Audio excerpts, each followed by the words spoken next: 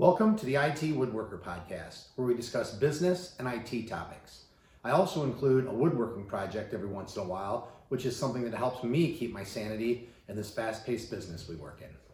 If you enjoy the podcast, please like it, subscribe to it, and share it with your friends and colleagues.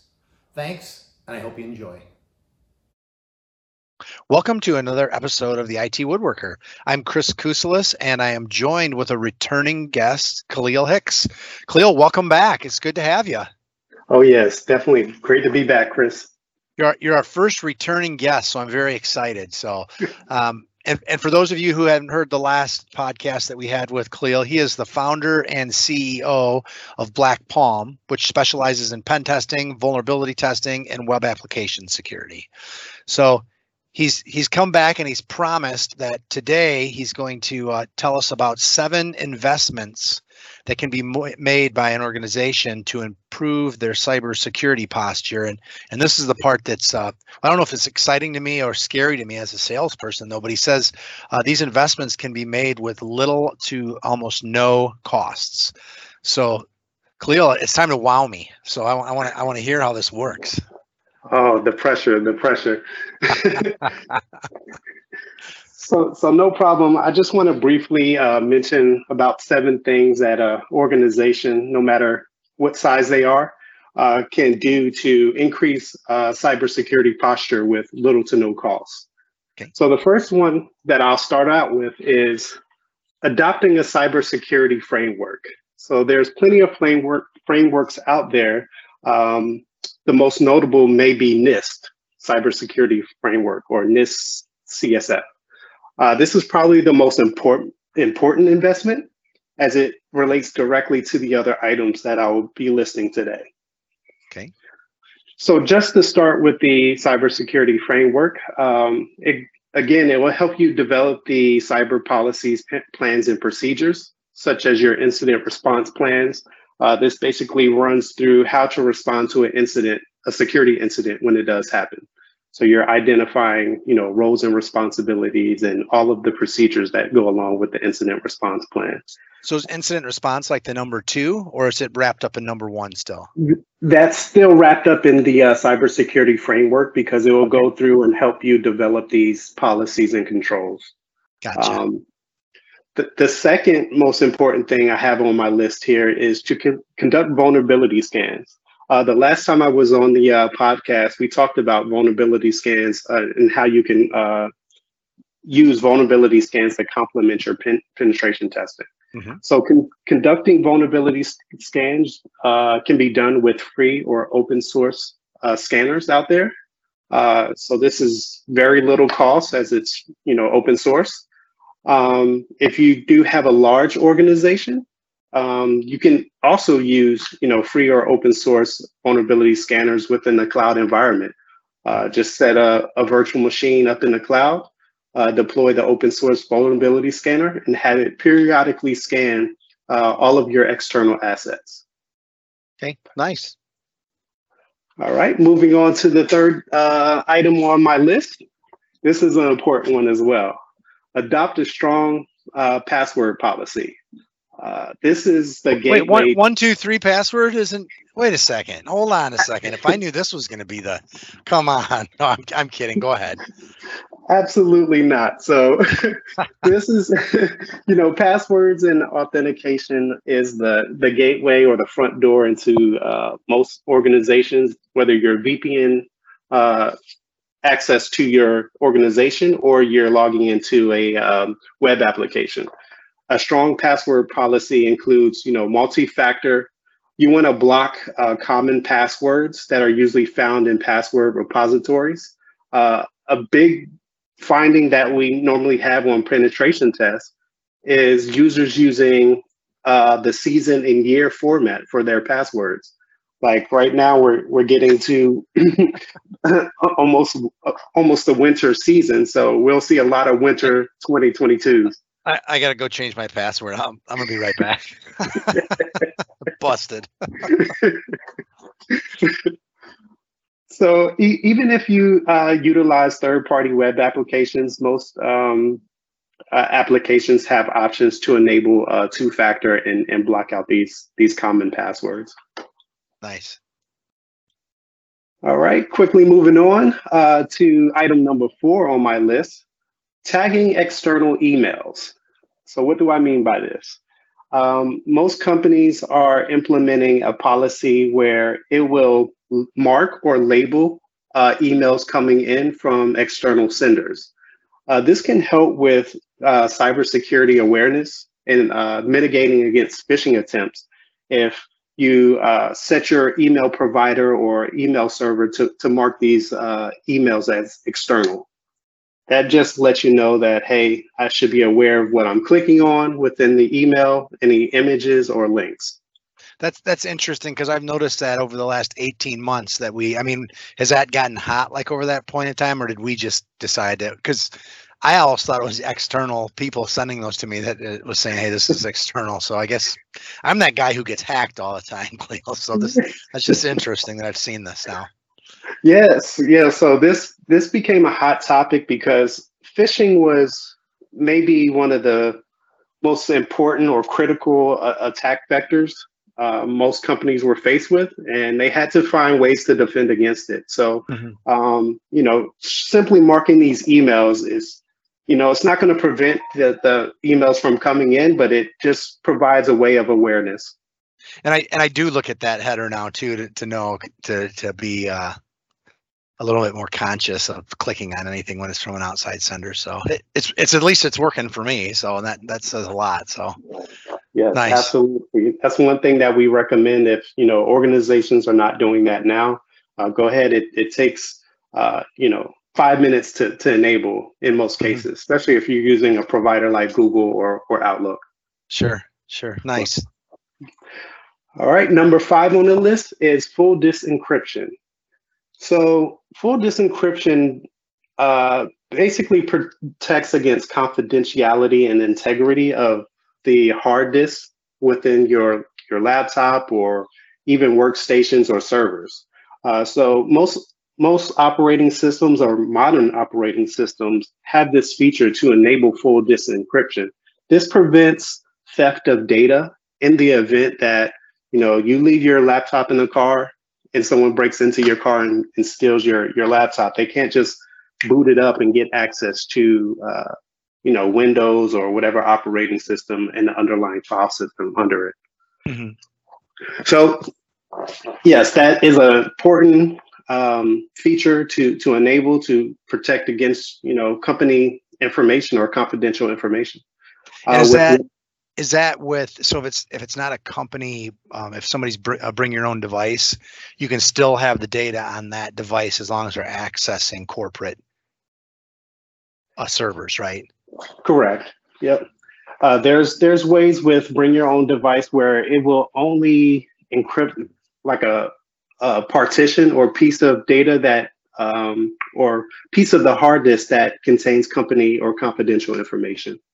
Okay. It won't delete your pictures or anything like that. So that was a big thing with bring your own devices. Employees were concerned that would happen. That would affect their own personal information. Okay, gotcha. Mm-hmm. All right, so Windows makes this easy for you. BitLocker is the built-in full disk encryption tool or software that they use. With Macs, I believe it's FileVault. And Ubuntu also has a full disk encryption feature. I believe it's called Lux, LUKS. And they're all included. So again, no cost as long as you bought the systems to begin with. So correct. Yeah. Okay. So next to last on my list is enabling automated updates. During our penetration testing, we come across a lot of software and operating systems that are out of date or missing patches. So we recommend enabling automated updates to relieve the manpower and overhead of manually managing updates on end user systems. So it's quick and easy. Just go into Windows. You can use the search feature to type in Windows update settings to enable this. Is this the message that I get that says your organization is requiring you to restart your computer to install updates? Is that what enabling Yes, Auto updates correct. is? Okay. Gotcha. That's usually pushed down by a group policy. That way, it's easy to automatically manage a bunch of workstations. But it's Mhm. simply, flipping the switch and setting that setting. Okay. All right. And last on my list is asset inventory and management. So not everything has to be technical in nature. This is basically the foundation for patch management. Knowing what you have and where it's at, what software is running, is very critical in maintaining a strong security posture. Asset inventory and management can help you define and categorize your critical systems and most critical functions. Just knowing where to look or where this system may be living. It may be in a data center somewhere in Iowa Mhm. that you don't know about. So it's good to at least have that callback to a centralized location. Sure. And does that help too? And maybe I'm just in research I've done and people I've talked to the asset inventory and management helps you understand when something else is on your network that you don't recognize. Is that Yeah. another piece of it? Yes, absolutely. You hit it on the head. So asset inventory can help you, identify rogue systems, shadow IT, and also it helps you, figure out which systems deviate from your global baseline configuration. So most companies, they create a system configuration that is standard that they deploy. And having asset inventory and management, you can see systems that deviate from this baseline, and that can help you with your patch management or missing software or software that shouldn't be there. You Sure. can go out and remove it. So is that an enablement of it, or so what do you do with? Are you just employing an asset inventory and management system? Yeah, so some endpoint detection and response solutions have this feature as a plugin or an add-in where you can basically manage your inventory and software from a centralized management console. So if you Mhm. see a user has potentially suspicious software, you can go in there and into the management console and have it delete that software. Huh, nice. Yeah, and I'm sure that this kind of falls in the same line. My organization only has specific software that we can go out and grab and download onto our systems if we need it, but they won't give me like user rights to download everything I want. So, and that's probably all for the better. Yes. Yeah, that could have been another thing that I could have added to my list is restricting permissions and admin rights. But these are just some high level things that a organization of all sizes can do to increase cybersecurity. Well, this was helpful. Now you're taking away from my sales job trying to sell stuff since it's free. But I just want to run through these 7 things again here, just so we kind of hit them all on the head and make sure I get them. So the first one was adopt a cybersecurity framework. We use CIS. You mentioned NIST in here. Number 2 was conduct a vulnerability scans, and you said there's a lot of tools out there, open source and free, to run these. Number 3 was adopt a strong password policy, which I need to go change my password after we get off the phone here, or after the call here. Number 4 was tagging external emails, and then that helps the users understand when that email comes in, it's not from somebody within the organization. So they should, and I noticed that, so it's working, because I'm one of those people who've had to take the test when I've clicked on suspicious links that were set up to get me to click on. So it's been working. Number 5 was full disk encryption, and that's so that if somebody scams your device or gets a hold of your device, they can't get any of the information because it's all encrypted. Number 6 was enable automatic updates, so that that takes away the burden from the staff to continually go out there and push the updates. They're coming automatically, and you restart your computer. And then number 7 was an asset inventory and management system. Get that set up so that your software and your hardware. And then what was the number 8 that you said you could have included too? Just restricting privileged rights from users. Not everyone needs to be an admin on their machine. You have to, kind of save them from themselves. Yeah, that is definitely something that they've done to save me from myself. And now we've just given everybody a bonus. We said there was only going to be 7, but there was 8. So Khalil, this was helpful. Any parting words of wisdom before we move on? No, I just want to say, these are simple, easy things. You don't have to spend a lot of money to be secure. There's a lot of different resources out there for businesses of all sizes. And, they say that like 90% of hacks and ransomware is attributed to, known vulnerabilities. Now, we're not talking about known vulnerabilities here, but we're talking about some pretty simple things that if you just implement, if you implement all of them, it would be incredible, but just a handful of them is still going to bring you up tremendously within where you're at today, most organizations. Is that an accurate statement? Yes, absolutely. The password thing is huge. We hear about, people getting their passwords compromised all the time in these big companies. So yeah, easy things to implement. Mm-hmm. Excellent. Well, I'm excited to have you on for the 3rd time too. So I'm going to think of some way I can drag you on here. And I see that, and I don't know if everybody knows, but you're down in warm, sunny Florida, and I'm in cold Northern Illinois. That's why I've got got to have the extra clothing on here. So I'm envious. Maybe I'll come down there and we can do a podcast there. Come on down, Chris. Okay. Well, Khalil, it was a pleasure. Thanks, and we'll connect again soon. Have a great day. Thank you. You too.